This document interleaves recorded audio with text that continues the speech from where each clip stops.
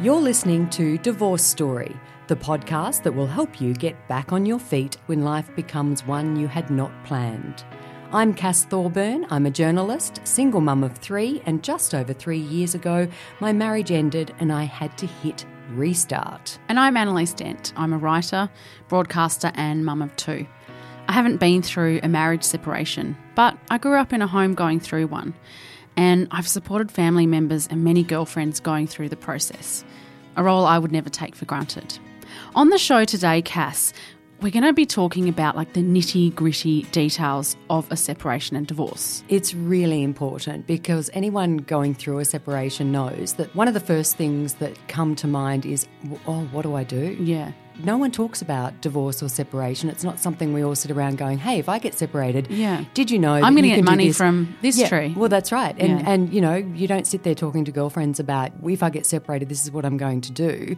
And you don't even talk to your girlfriends really when you're going through a separation. You don't go, oh, do you know where I can go to solve my mortgage problems? Or, what am I going to do about this? That's not kind of where your girlfriends are with you. They're there as emotional support. But in this episode, I think we can show people that you can be a support or have information that might help someone. Yeah, and there's so many things that potentially that you need to change that you might not even be thinking about or have ever thought about. Oh, and the list goes on.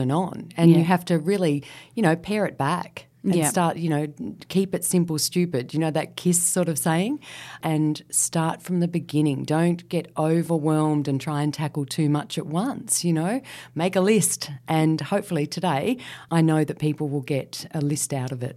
Yeah, we'll be talking about some of the support services that are available and also what legal aid can do and how they can possibly help. And we'll be joined by family law specialist Alana Boyle to talk us through what rights you forego if you move out of the family home. See, Cass, I would never even thought of that as something that you have to think about. Of course you have to think about it. And both parties have the right to stay in the family home. Yes, how do you decide who leaves? Big decisions. But first, to help us understand what services are out there, we're joined by Ruth Pilkington from the Early Intervention Unit of Legal Aid New South Wales. So, Ruth, what does early intervention mean in a family law context? Well, really it's about trying to talk to people as early as possible so that they can avoid some of the pitfalls that some people unfortunately can get into in family law. So for us, we actually like to talk to people before they even separate. Right. I wouldn't have thought that. Yeah, we think it's a really good idea for people to get some legal advice so that they can be thinking about some of the things that they might need to be doing before they even have made that decision that it's time for the relationship to end. And before some of the real damage is done, I guess, because once you get into arguments about finances or about settlement, that can be problematic, can't it? Well, it can. And people sometimes need to do some things to protect themselves, to make sure that they have done things such as put aside some money into their own bank account, for instance, or they might need to be thinking about just some really practical things in relation to the children and how things are going to work post-separation. Unfortunately, we know that separation is one of the most dangerous times for people who are living in a relationship characterised by domestic violence. And so we really like to see people as well, to talk to them about some of the things that they might need to address in relation to safety planning, to make sure that once they do make that decision that they're as safe as possible. So when you say talk to them, do you also mean to kind of diffuse the anger or the concern there that someone's going to get agitated by part of the conversation? Yeah, that's a really good point, Cass. Good family lawyers should not be encouraging disputes between parents at the point of separation. The obligation of a good family lawyer is to really focus particularly on the children and on their best interests, and not to be fueling disputes between the adults. And they should be trying to encourage people to work out as best they can how they can focus on what's most important at the time and not continuing to have tit-for-tat kind of disputes with one another. How can legal aid help people during the really tough times of separation? Yeah, well, my team, the Family Law Early Intervention Unit from Legal Aid New South Wales, is a team that goes out into the community to see people. In New South Wales, we go to over 35 different locations every month to provide free and confidential legal advice to people at the point of separation, or perhaps if they're down the track a bit and they need a little bit of assistance to overcome a hump that they've encountered along the way.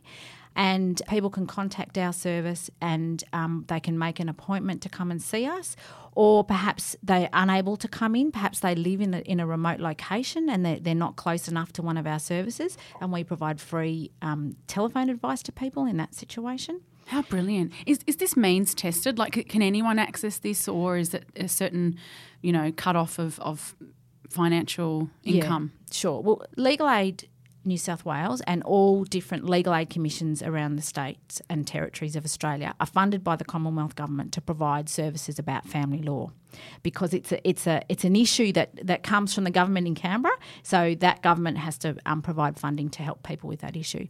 Am I stating something obvious when I say that going through divorce was seen as such a difficult process that you came up with the early intervention program because it does help to intervene early? Yeah, that's a really good point as well. Yeah, I think that's right.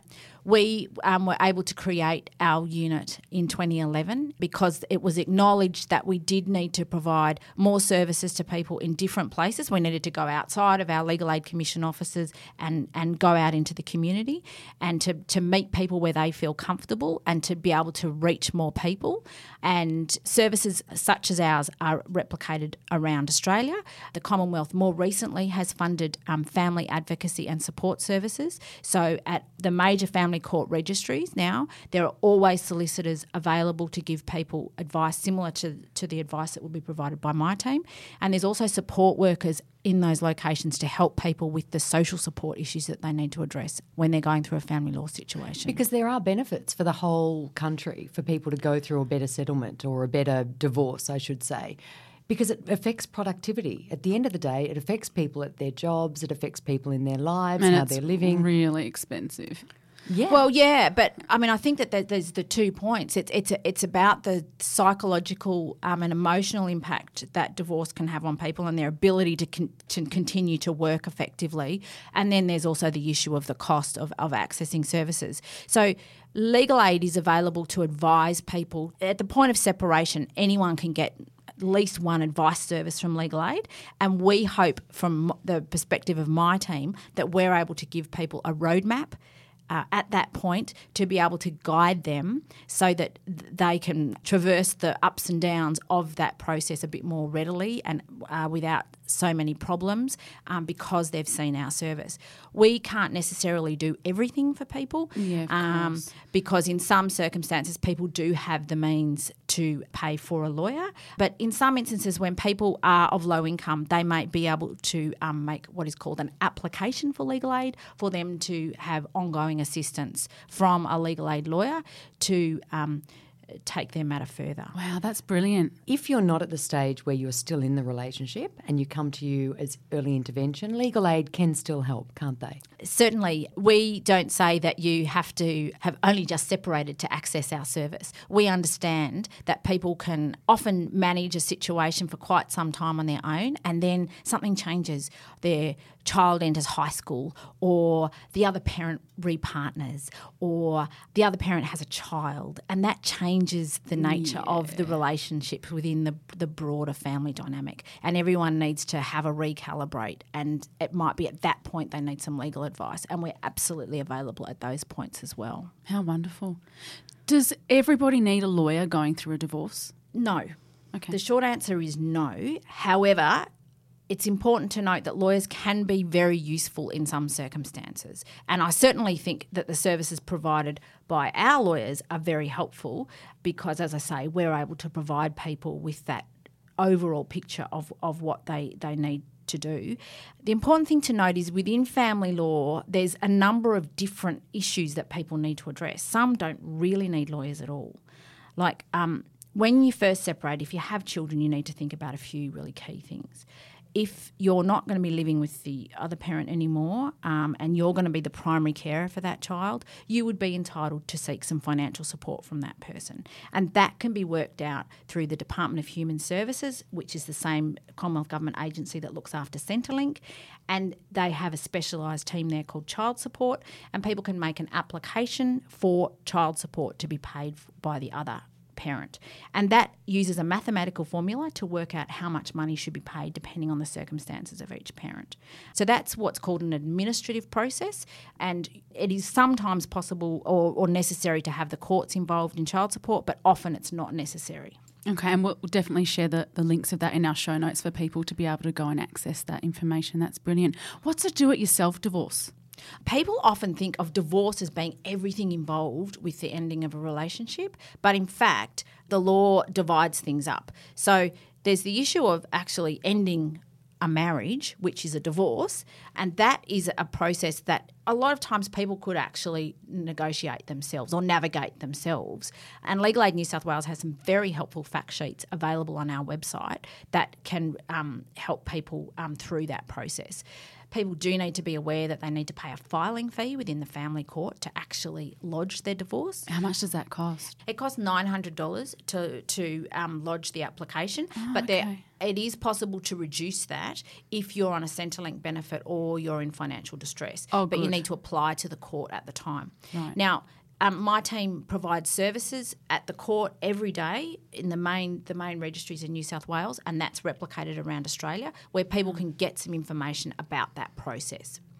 But the important thing to note is that divorce is literally just the issue about ending the marriage. Yeah. Before one can apply for a divorce, you must actually have been separated for 12 months. Yeah. You can't actually even make the application until such time as you've been separated for 12 months. And there are special rules in place for people who've been married for less than 2 years. Right. They need to go through some other processes. But some people in that 12 months may have decided settlement. They may have decided to sell their home and divide it up themselves, but the divorce is the final Correct. tick. Sometimes people separate and they might not divorce for years and years and years. Yeah, of course. People do need to be conscious though about the way in which things change, and I do think it's important for people to get some legal advice. Like if you've been separated for 20 years and you die, then the other person's capacity to make a claim against your will is going to be different because you're still married compared to if you were divorced. So, Oh, wow, okay. people really do need to think about the legal implications of what they're doing and not bury their head in the sand about it. Thanks, Ruth. And just a note, if you call Legal Aid and want to record your chat with them, you just need to ask your rep. Coming up, what you need to know about your rights to the family home. But first, Annalise, you've got something you want to tell me? Yes. So, Cass, there's this fabulous website which I'd never heard of before researching for today's episode, and it's called Services Australia. So it's government run, so there's no sort of vested interest at all, but it's a real hub of every single financial, legal, child support, childcare benefits, what you're entitled to in terms of payments. It's a hub of every single thing that you might need to know going through a separation. Well, how valuable is that? I know, because I think, speaking to a lot of our divorce story people that have come on the show, a lot of them say, you go to Centrelink, you line up for 3 hours, you get to someone, they don't know you, they don't know your history, and you feel like you can't get a lot of information rocking up to Centrelink. So this particular site is somewhere that you can sit for hours in your own time, and it can develop and tailor to your own situation, income, your exes and everything like that. And it's also kind of a checklist, right? It allows you, because you can go back to it and you can say, have I dealt with this? And then there's no hurry to sort of, you sit there thinking, oh, have I done this and have I done that? And what did that person tell me? And if it's there on a website, you can just go through at your own pace and prioritise the parts that you that are relevant to you to address first. Yeah, and we'll definitely share the link in our show notes so you can go back and find that. But other things as well that you might not know about, you can get referrals for private and confidential counselling services if you want to speak to a professional about your situation and what you're going through. Support products and services with information and advice to help with the changes to your situation. And really importantly, like we touched on before, those financial support services that you might be eligible for. So childcare assistance, child support assessments, and also there's a link there for somewhere that you can go if you're in a crisis or financial hardship situation where you might actually be eligible for a payment from the government for that. And fantastic. And the Child Support Information Service is another one. An automated phone service parents receiving child support can use to get details about their account. And also really importantly, it's got a budgeting tool so you can get information, but also it helps you manage your money moving forward. Which is really important because not all of us may have been in the position that we were managing the money for the household. I mean, I was a stay-at-home mum, I was managing the finances, but not everyone is in that position, whether by, choice or not. So it's really important that people start looking at what's coming in and out. And, of course, the income to the household will have changed.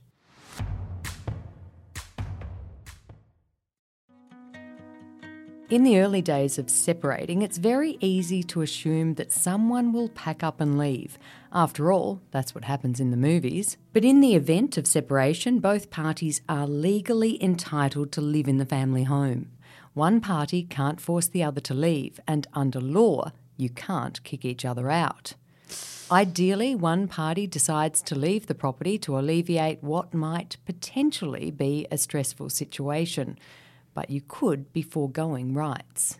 To walk us through what rights you have, we're joined by solicitor in family law, Alana Boyle. Hi, Alana. Hi. So, Alana, you wanted to start us off with a bit of a legal disclaimer. Well, I guess, firstly, it's important to know that this is merely kind of an information session and, whatever I do say, don't take as your legal advice per se, and that you should kind of get your own advice and seek out professionals, either legal professionals or financial professionals, to provide that sort of advice on your specific circumstances. Alana, I've been divorced, and the most basic thing, I guess, in the beginning is who lives where? When you are deciding who should leave, if you're in a relationship where you're considering separating, if you're able to discuss who has availability of alternate accommodation, is there anyone that, you can stay with for the interim few months following the immediate separation? Has one of the parties previously rented or leased out a property, so they've got rental references? Or is one employed and one's not? Because employment can be considered in whether or not you'll be accepted as someone to rent a property. Also, I guess if there are children involved, who will be the primary carer of the children? Alana, is there a legal obligation if, say, for example, as you point out, the mother or the wife stays in the home with the children because that's, the family home, is there a legal obligation for a joint payment of mortgages and bills? There's not a legal obligation. The issue, however, is if you don't meet the needs of your mortgage repayments, the next processes can be taken by banks or service providers. Again, you need to have that agreement with your ex-partner as to who will be paying for the mortgages or bills. Or alternatively, you can actually contact, there's various banks and service providers that you can contact, advise them of your circumstances, request a sort of hardship consideration, and they can waive, a certain period of time for you to have, that you're not required to pay mortgages, or they can reduce the amount, make arrangements such as those that could benefit both of you just in that interim time where you're trying to work out, okay, how do we distribute, the assets and whatnot. Whether you're male or female, if you leave the family home and leave the children in the family home, are you giving anything up? Yeah, in terms of access, what are you potentially giving up? So you don't give up your rights or losing access to the children because you leave the matrimonial home. As I said before, the primary consideration is that it's in the children's best interest, but also that the children have a meaningful relationship with both parents. So that's another consideration. So the court will seek to, unless there is violence, and that's the other consideration, that they need to be protected from physical or psychological harm. But ultimately, the court will endeavour to maintain a meaningful relationship with both parents. So, if one parent is the primary parent and they are spending and they've got the day-to-day care of the child, they're going to be determining the schedule of the child. So they can use that schedule to sort of run the agenda per se, and that may in turn limit how much access the other party has to the child. So, as you can imagine, certain parties, when there becomes a bit of a larger dispute, may try to use the child to kind of get back at the other, which is ultimately frowned upon. But in any event, that may limit your access to the children. But if you make an application to the court seeking parenting orders, the court can override any agreement between the both of you. But obviously that is costly and timely. But it doesn't necessarily mean just because you left the house, does that mean that you then don't have access to the children? Alana, family courts are congested, to say the least. How beneficial is it to try and come to some of those agreements, if you can, before it goes to court? I think it's ideally it is the ultimate goal, is that you make an agreement between the both of you. And that doesn't necessarily have to be a discussion over the dinner table. You can actually use alternate dispute resolution methods such as meditation, but mediation. You'll need that too. You'll need that too, yeah. But mediation is a really good form of initial discussion forum in a way, because you have an independent mediator who can sit there and facilitate the discussions between the two of you. If it came to the point where, you don't feel comfortable being in the room with your ex-partner, you can have mediations which you both have solicitors present. You can have mediations which are shuttle mediations, where you're sitting in one room and your ex-partner's in another room, and there's a mediator going in between and bringing back offers or bringing back, arrangements or whatnot. So there are a range of alternate methods available to people. But again, that is something that you can only really understand all of these sort of processes when you start to research it. Alana, thank you so much for giving us your very valuable time. We really, really appreciate it. Thanks, Alana, for the advice. Thank you. All right. Thank you. And just a reminder, that was some information that Alana so very generously shared with us. It's not to be taken as legal advice. And it was really good information. There was loads of information there that allows women or men to kind of set things in place, and hopefully that successful separation goal might be achieved. Yeah.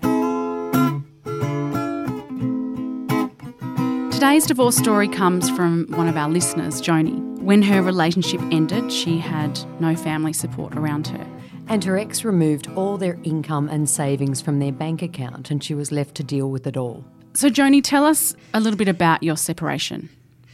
Okay, so I had been with my ex-partner for the good part of 11 years. In that time, we had 2 children together, and he come to the relationship with a daughter as well. So there was the 3 kids. Our relationship, I was really young when I got with him. I just turned 19. So I had never really had a serious relationship before. And I think, looking back, I was very dependent on him. So I was financially dependent on him, emotionally dependent on him, lots of things. And because we kind of matured together, I suppose, our relationship was actually really toxic because we weren't really that mature to begin with. So I had my daughter, I fell pregnant with her when I was 20, and I hadn't really established myself yet. So I hadn't, even started my career or anything like that. So I suppose I didn't really have my identity either. So I really, throughout that process, that 11 years, was trying to find myself as well. So the last probably 5 years of our relationship, we probably shouldn't have been in a relationship. It was quite a toxic relationship. I think there was certain aspects of our relationship that people could probably say would have been considered like family violence. Like he was quite controlling of money and things like that because he always earned really good money. And so towards the end of the relationship, I actually started working in a really good job. So I was earning quite good money as well.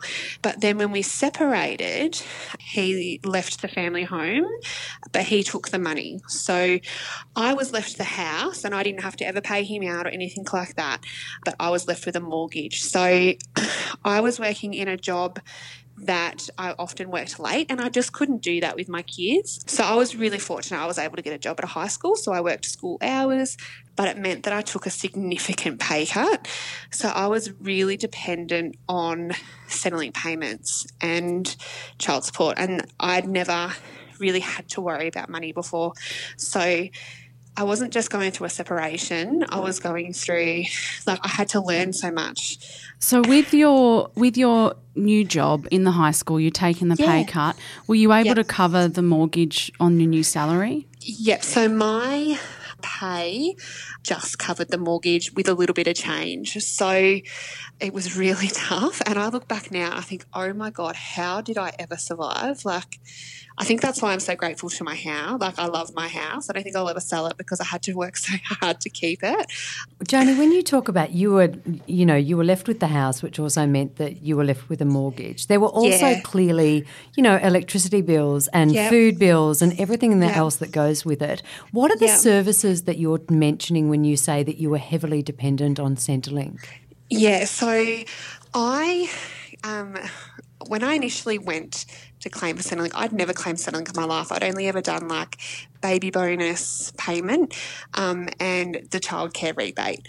I'd never had to claim a payment before. So when I had to, because I was I know I'm not going to survive, I need to get payments, I didn't even really know where to begin. So I first initially called Centrelink and they just told me what I had to do. And the lady was lovely, really helpful, but in a sense too, I was just so overwhelmed with everything else as well. I felt like I was just inundated with information on that phone call and I didn't really know how to manage it. I also didn't have any family here or anything, so I was really having to manage it on my own.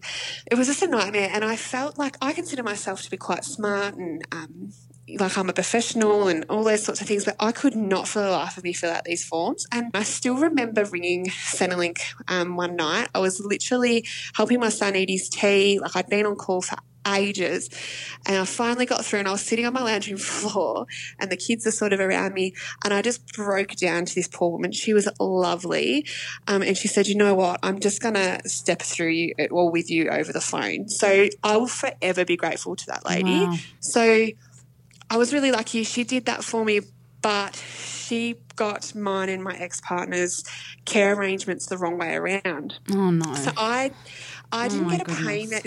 I know. So even though I had to provide proof, so my ex-partner was actually quite good. I wrote a letter saying what our care arrangement was, and he signed it and all that sort of stuff.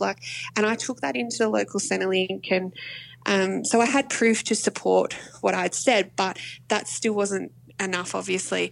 So because I knew no different, I waited. It would have been nearly 2 months, and then I'm like, gosh, I should have got a payment by now. Surely I should have got a payment by now. So I rang them, and I spoke to a really lovely man, and he's like, oh, Joni, I think they've put your care in the wrong way around. And I'm like, oh my gosh. So I got the pay the next day. It was back paid, but those 2 months were really tough. So I was really lucky that we had money sitting on our mortgage, so I was able to redraw it. We paid extra off the house. So I had a few $1,000s sitting there. So I was able to use that for food and bills and all the rest of it. but it was hard. I imagine, Joni, those 2 months you hadn't received a payment from Centrelink. Your wage only just covered the mortgage. You had a little bit of loose change. What were some of the things that you went without in that time? Oh, gosh. So I didn't have a social life. So my kids would go to their dads every fortnight on the weekend. I didn't go anywhere. And to be honest, at that time, I wasn't really ready to either. So it was quite isolating. My kids, you know, just small things like the sport and stuff like that, I'd have to go to their dad and ask for him to help. And I already felt degraded in the process, I suppose. I wanted to be strong and do it on my own, and I couldn't. And I really wanted to be able to. So having to actually always ask, and you know, I was so worried that money was going to run out and I wasn't going to be able to pay a bill, and you know, food shopping, like, you know, I had to learn, because I'd never had to do it before. I had to learn to be really frugal with my money and make meals that would last us, you know, 2 or 3 nights, and just like shop around. Like I remember doing grocery shopping, and I would go to like 2 different grocery stores because I'd go where the specials were. Just stuff like that. It was actually really time consuming and stressful. Because I was so scared of losing money, and just things like when it was my weekend with the kids and the kids might say, oh, can we go to the movies or something like that? I just couldn't do it. So we'd have to do like free activities, which the kids are fine, and they would have no memory of it being an awful time at all. But it was really stressful. And because it was my weekend, I wanted to give them that, but I just couldn't afford it. We were living, it was barely week to week, barely, yeah. So, Joni, what would you tell yourself back then? I was so ashamed. I felt like I was being judged, and no one did anything to make me feel like that. But that was just me, you know, down to like I got a pension card, and like, you know, I wouldn't use it as much as I could, like, because I was so embarrassed to sort of flush it out, and you know, I was too proud. If I was in that situation again, I certainly wouldn't be too proud, because, you know, so many people are in the same situation, and everyone's situation is completely different. I think it's just really important that you take time to care for yourself, and I didn't do that. I think I blamed myself a lot. If my kids were upset, I'm like, oh God, it's my fault. Like, you know, and it's so easy to do that, but I think it's really important that you take care of yourself and give yourself time, even if it's just a few minutes a day, just to sit and reflect and make sure that you're doing okay, because you can easily burn out. Really great advice, Joni. Thank you so much for sharing your story with us. And you sound like you did a brilliant job. Thank you. If you want to hear more from us, follow us on socials at Cass Thorburn and at Annalise Dent. And Divorce Story is produced by me, Annalise Dent. And me, Cass Thorburn. The executive producer is Eliza Ratliff. If you have any questions or feedback for us, email podcast@pacificmags.com.au.